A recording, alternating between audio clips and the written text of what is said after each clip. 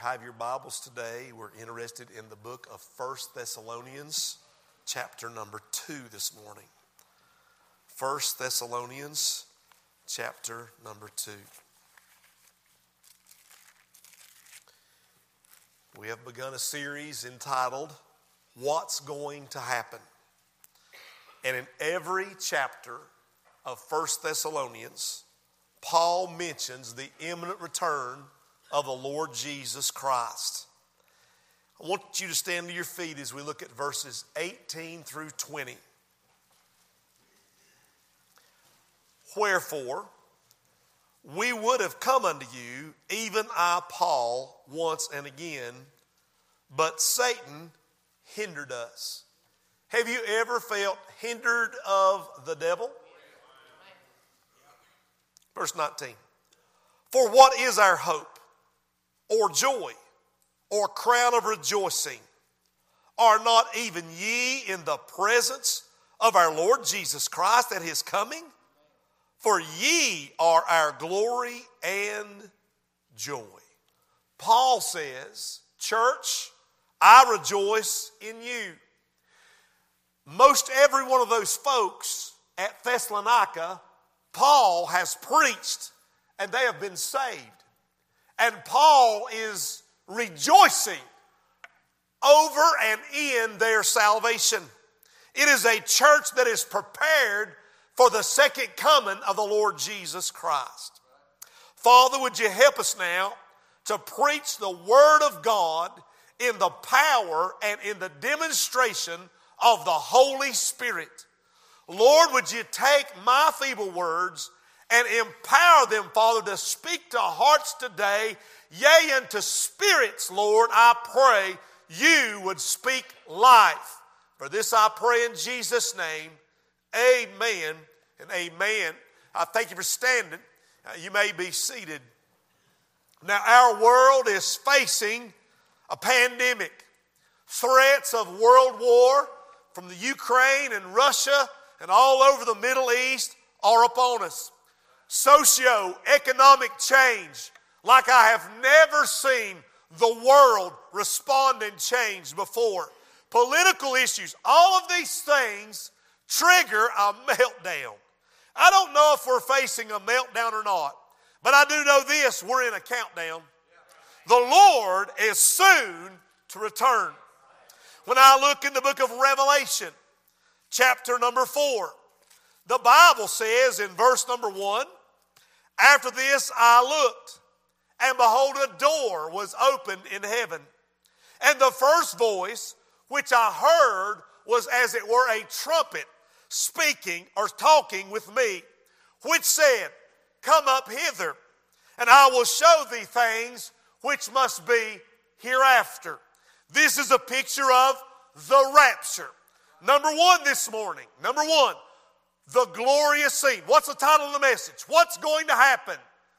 The judgment seat of Christ. The judgment seat of Christ.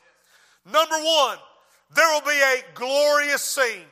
It'll be a scene called the rapture that's going to take place. It could happen while I'm preaching. It could happen when the service dismisses. It could happen before we come back to church this evening. The Lord is going to rapture the church. We'll be caught up together with him in the clouds.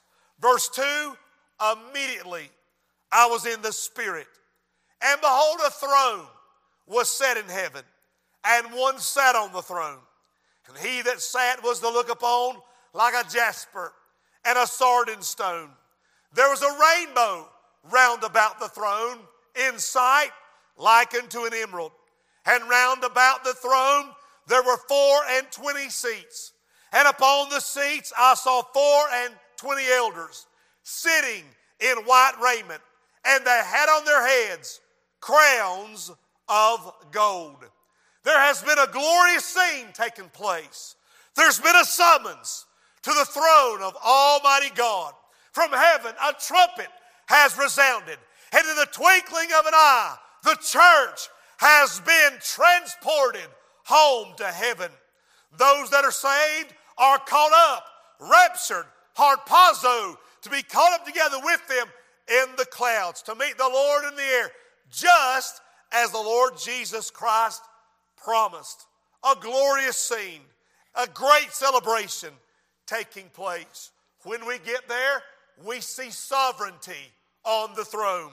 The scripture says a throne was set in heaven and one sat on the throne. One, the Lord Jesus Christ. The Bible said he is as a jasper stone, clear as a diamond, clear as a crystal, clear because he's eternal of old and eternal of all ages. He is pure and holy. He is also a sardine stone, which is the red stone. It stands for the blood and eternal salvation. Around the throne, you're going to see a rainbow, likened to an emerald, round about the throne. The emerald is the wedding stone. It says there's a wedding that's about to take place. And we see not only a summons and sovereignty, but I want you to see in verse number 4, there are seats around the throne. Who are they? The saints of God are gathered around the throne. The 24 elders represent the Old Testament and the New Testament saints. The Bible says they're clothed in white raiment, and on their heads, crowns of gold. Hey, where did they get those crowns? They have been to the judgment seat of Christ. It represents rewards given for service. I believe right after the rapture, we go to home to heaven, a great reunion, a great song, and then a summons to stand before God at the judgment seat of Christ. And here in this picture, the elders have been rewarded with crowns on their heads. So we see a glorious scene. Number 2, there is a governing seat. We saw that one sat on that throne. Let's read more about that throne that he's sitting on in 2 Corinthians chapter number 5. 2 Corinthians chapter number 5. The Bible says, I want to read verse 8 just because I like it. We are confident, I say, and willing rather to be absent from the body and to be present with the Lord. Wherefore we labor, that whether present or absent, we may be accepted of him. For we, writing to the church, must all appear before the judgment seat of Christ, that everyone may receive the things done in his body according to that he hath done, whether it be good or bad.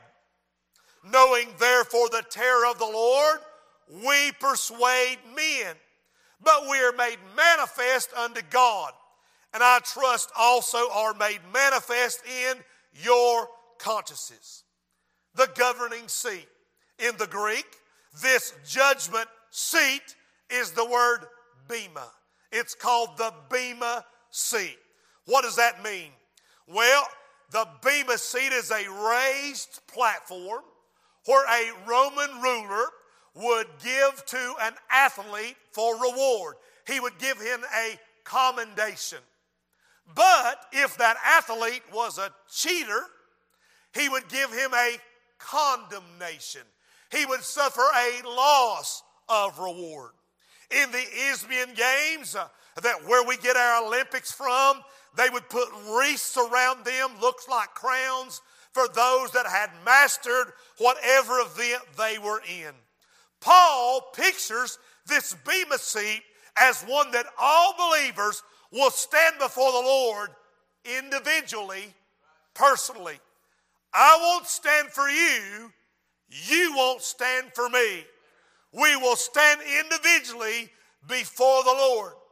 Now the Bible says, for by grace are you saved through faith, not of works, lest any man should boast. So this is not a works-based salvation. It's by grace. Your works cannot get you to heaven. But once you get saved, your works will follow you to heaven. and you will be given a reward based on your works, whether they have been good or whether they have been bad. May I just say that to stand before the Lord in that day will be no Sunday school picnic. Verse 11 says, knowing therefore the terror of the Lord, we persuade men. We'll say three things about this governing seat. First of all, we will make a universal appearance. We must all, everybody, all the saints, not one exception to that rule. You will stand before the Lord. You will stand there unavoidably. It is a serious, solemn, spiritual examination of the redeemed of God. When your name is called, you will step out and stand before Him to face the deeds that you have done in this body. There will be nowhere to run. There will be nowhere to hide. I'm thinking right now of maybe a spouse. You are hiding things from your spouse. Things you don't want them to know. You're ashamed of it. There are young people. There are things that you do that you do not want your parents to know about. You are hiding. There are employees. There are things you are doing on your job that you want to hide from the boss man. When you stand before God, you'll not hide like you hide before your spouse or before your employer or before your parents. God will give you a thorough examination. You will stand there undeniably. There is no defense when you stand before Christ at the judgment seat. God in heaven keeps perfect records. Every deed will be exposed. Every deed you will give an account of. And when you do it, you won't do it privately. It will be made manifest before God and every other saint. Your wife, your husband, your children, if they're saved, your pastor, your deacon, they will see what you have done. Every man's work will be made manifest. Preacher Darren, I don't think I like this preaching. Not an amen in the house. Preacher Darren, I don't think I like this preaching. We're in heaven. How could it be so tough? Therefore, knowing the terror of the Lord, we persuade men.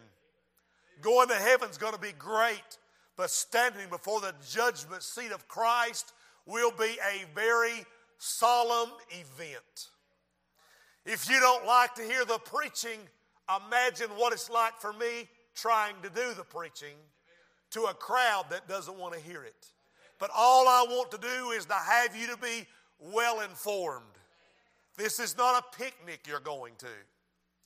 Thirdly, in the book of Romans chapter 14, Preacher Darren, who will be standing before the Lord at this bema seat, at this judgment seat of Christ? In Romans chapter 14, it will be number 3, the glorified servants of the Lord. The glorified servants of the Lord. Romans 14, verse 10. But why dost thou judge thy brother? Or why dost thou set at naught thy brother? For we shall all stand before the judgment seat of Christ. For as it is written, as I live, saith the Lord, every knee shall bow to me, and every tongue shall confess to God. So then every one of us shall give account of himself to God. Every one of us shall give an account of himself to God. Let me just say a couple things here. First of all, you are not standing at the judgment seat of Christ to answer the sin question. Your sins, the believer's sins, were judged at Calvary. Jesus died on the cross for your sins, shed his blood to redeem you and forgive you. And if you've come to Jesus and asked him to save you, honey, he saved you. Your sins are washed away. Your sins are forgiven. Say amen. You're on your way to heaven. Thank God. The Bible says in Romans 8 verse 1, there is therefore now no condemnation to them which are in Christ Jesus. Your sins are dealt with. Let me say something else. Your sins now that you commit every day, you're being judged as sons. What do you mean, Preacher Darren? Now the Holy Spirit lives inside of you. He's adopted you into the family of a Most High God. And every day he treats you as his child.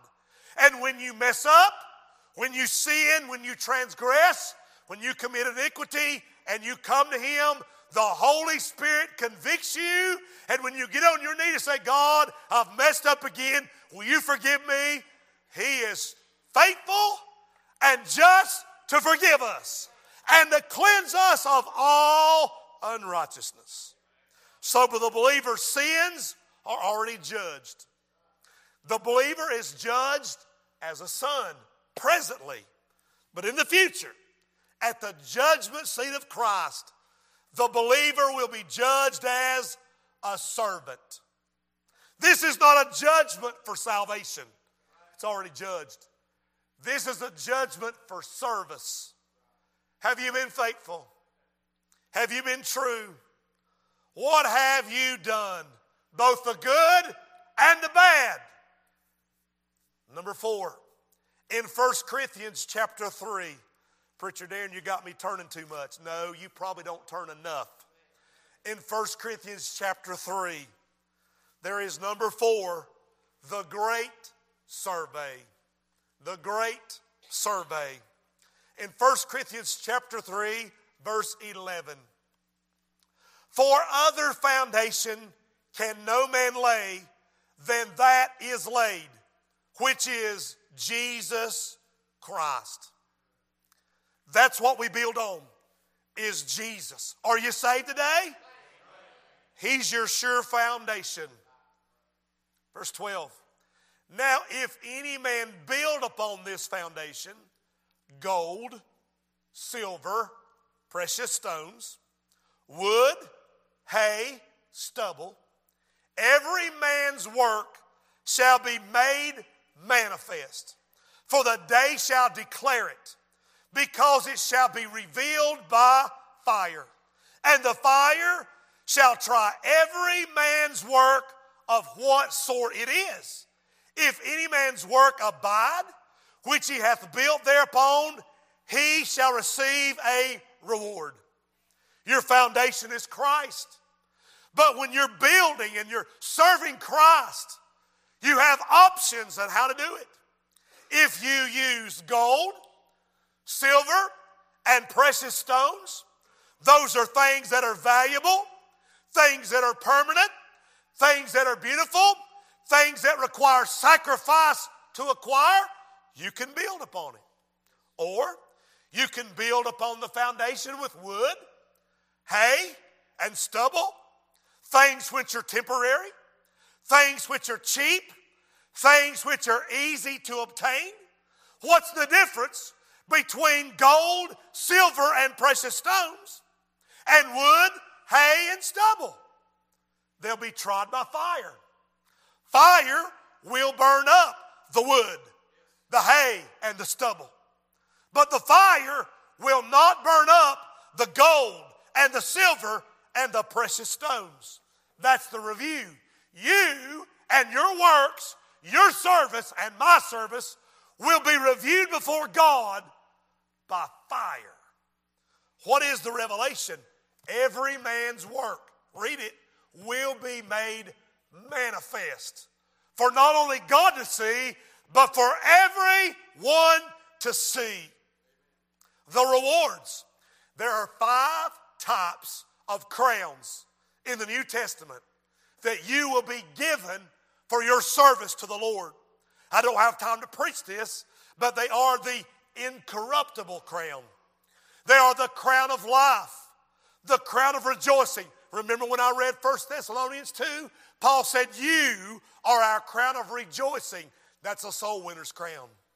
The crown of righteousness and the crown of glory. Every deed done in the name of Jesus Christ will be blessed and rewarded. Even a cup of cold water. Revelations 22:12 says, behold, I come quickly, and my reward is with me to give every man according as his work shall be. I had not been pastoring here a year. We were in the old sanctuary. The place was packed. The Spirit fell. Souls were saved. When the service was over, people were testifying. They had a song. And all of a sudden, while this was going on, a man, Tommy Singleton, stood up from the back of the church and started walking down the aisle. And I thought, what is he doing? He come walking up to the platform. I used to have a little vase of water, and he picked it up in an empty cup, and he poured it. And with tears running down his face, he reached to me that cup of cold water as if to say, thank you, preacher. You've helped me today. And youngins, drink it? I could not. But I took it and poured it all over the altar as if to give it to God, because it wasn't me doing the preaching and it wasn't me being deserving of anything. I want to lay my crown at Jesus' feet, but bless God, I want to have something to lay at his feet. Even a cup of cold water given in Jesus' name is as if you gave it to Jesus himself. There's the great survey. There will be some standing there, verse 15. If any man's work shall be burned, he shall suffer loss, but he himself shall be saved, so as by fire. There'll be regret. All the methods, all the motives, all the attitudes, all your activities will be exposed and they will be judged. There will be many who have in the church put on the dog. That's a country term. Oh, they've talked a big game. They've acted out in front of everybody. And you'll think, man, what a reward they're going to get. But inside, their soul has been shriveled down for years, and they only want the applause of men and the pat on the back of another preacher and recognition by local people.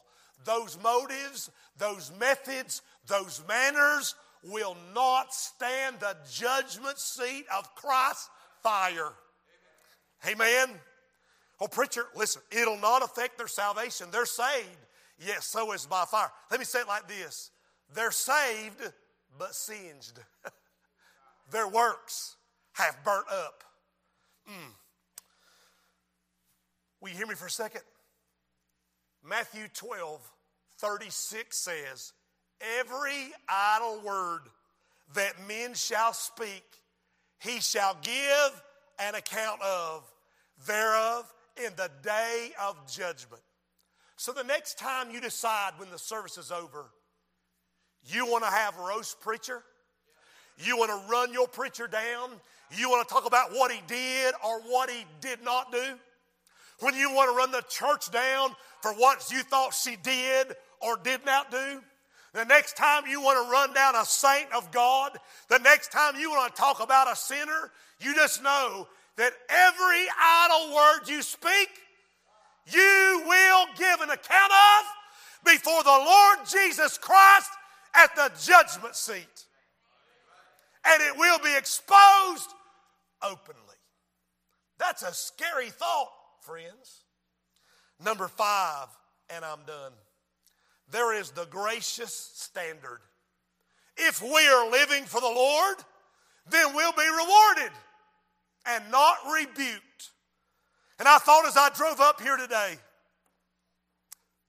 I have 24 hours less to be prepared for this moment than I had yesterday. And my time is getting shorter and shorter and shorter. I better be ready, not just to go to heaven, but to stand before Him by myself to give an account of what I've thought and what I've said and what I've done. 3 things I want to say about this and I'm done. Our motives. Why do you do what you do? The Bible says there's only one valid motive to do what you do. 1 Corinthians chapter 10, verse 31. Whatever you eat or drink, whatsoever you do, do it all to the glory of God, not to be seen by man. If what you're doing cannot be done for His glory, it's going to burn up in judgment. What are your motives for doing what you do? It must be for the glory of God. What are your methods? How do you do the things that you do? The Bible says that we are like lights shining forth in the darkness. If the world cannot see Christ in what you're doing, it will burn up and you will suffer loss of reward. Can the world see Christ in what you do? What about your manner? Every activity must be laid alongside the Word of God. It's like a plumb line. It tells what's right and it tells what's wrong. And if what you're doing is out of line with this Word, you're going to experience loss. If what you're doing is in line with this Word, you can expect reward. And any reward that you are given can be laid at Jesus' feet. For He is worthy. This is a sobering truth. When the rapture takes place, whoopee! Praise God! We're going to see our loved ones, then we're going to see our Jesus. Hallelujah! But then you're going to stand to give an account with this eternal life He gave you. I have to give an account from July 13th, 1978 to where we are now. Things that I've not put under the blood of Jesus Christ. I will give an account for my manner, listen, your ability, your attitude, your activity, the authority God gave you. How did you use it? The ability God gave you. Are you using it for His glory? Or are you doing something else with it? There was a woman. I'm done. There was a woman. She married this fella right out of high school. And they didn't really love each other. It was just the next step in life they thought they should take. And he was very domineering and very demanding. He had a list for her of do's and don'ts. He said, you're to get up at 5:30. My breakfast is to be ready by 7 o'clock. You know, I know some of you wives are sitting here thinking, oh, no, he did not. Oh, bless God, oh, me, man, will you who is he? I expect the dusting to be done on Monday, the vacuuming too. It's got to be this. My supper will be ready at 5 o'clock. I mean, it was one thing after another. She had a list. And finally, after years, he had talked down to her. They had no love or respect for each other. But she stayed with him because she married him. Finally, he died. Thank God. And a few years went by and she met another fella. Handsome dude. Polite. Always telling her she was beautiful. Always encouraging her. Listening to her. He would give her tokens of his affection and tokens of his appreciation. And he asked her to marry him after saying she was the love of his life. And she accepted and she married again. And after a few years of being married to this man, who was such a delight and such a winsome man, she opened a drawer, and in the back of that drawer, she found her old list. Get up at 5:30, have my breakfast at 7, do the dusting, do the cleaning, do the washing, And she thought, wow, glad I'm not with him anymore. And then she realized, wait a minute. This new fella I'm with and how I love him, I still get up at 5:30. I cook his breakfast every day. I do the washing, the dusting, the vacuuming, the shopping. I run this whole household. When he gets home, I can't wait to see him. I've got his supper ready. We're going to spend time together. And she said, I'm still doing the same list that I used to hate, but now I do it with joy because I love him. You see the things God wants. It's back to life. Do you see this plant that was dead and wilted over? The Word of God, she'll come right back to life. Isn't that amazing? Just get a little water on it. I'm telling you, what you need to do and serve God, you think, that ain't no fun. That's too hard. I don't want to sing in that choir. I don't want to live for Jesus all week long. There's no way I can do it. But if you really love him, the way you should love him, it's a joy to get up and say, I'm going to church today. I'm going to sing in that choir today. I'm going to hear my preacher. I'm going to back my preacher. I'm going to be faithful. I'm going to go back on Sunday night. And if they have a Wednesday night service, I'm there.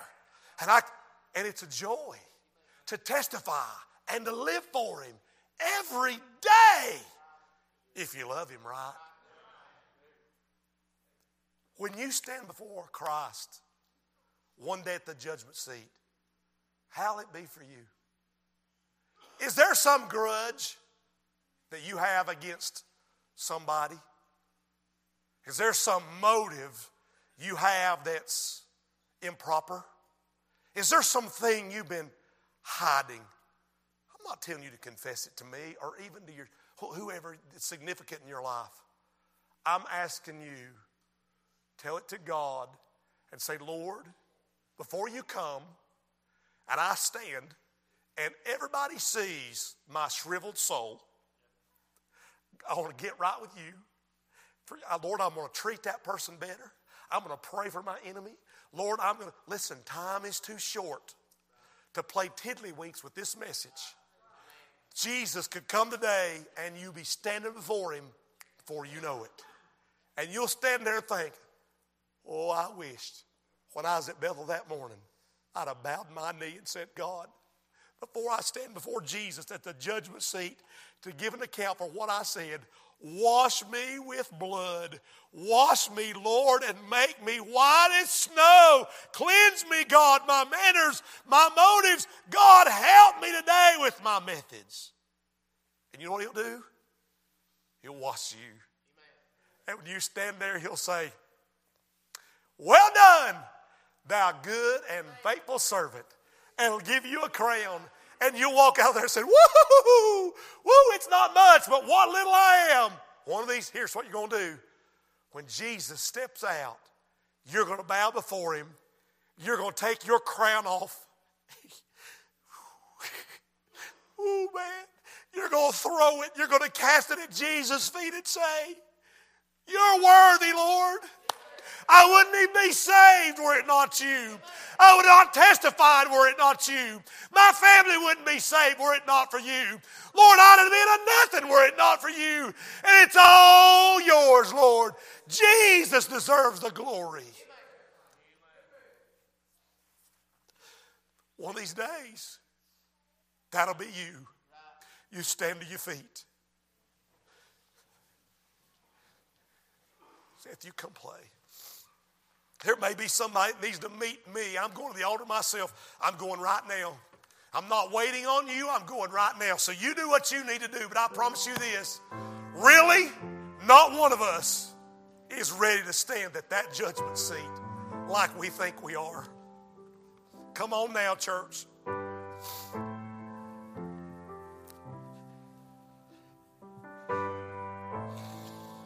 Our Father and our God, Lord, when we think of giving accounts for our idle words and our motives and our manners and our methods, Lord, we're ashamed. We're ashamed. I don't want to be ashamed before you at your coming. I want to be ready. I want to be shouting. I want to be prepared for the summons to stand before a sovereign, holy God. And Lord, I'm thankful that sin answer's been already solved at Calvary, and I praise you for it. But Lord, would you forgive me? Would you help us, God, and this church, that our walk with you might be right, it might be pure. God, I pray, Father, that you'd touch our spirit, you'd touch our soul, you'd touch our body, you'd sanctify, you'd justify, and one day you'll glorify. Lord, I pray, God, that you'd help me, Lord, to be in a place that I can bow my knee before you, knowing you're my Savior, Lord, and not be ashamed, but to receive a crown. Yea, I want to win all five, that I might lay them at Jesus' feet, because he gave everything for me. And I would be in hell with my back broken were it not for Jesus. And God, I praise you. And Lord, I confess to you my improper actions and deeds and words. And God, help me by the power of the Holy Spirit to live for you each and every day. Lord, would you make this day a new day in my life, a day, Father, God, that you use us for your glory. And for this I pray in Jesus' name, by God's Spirit. Amen and amen.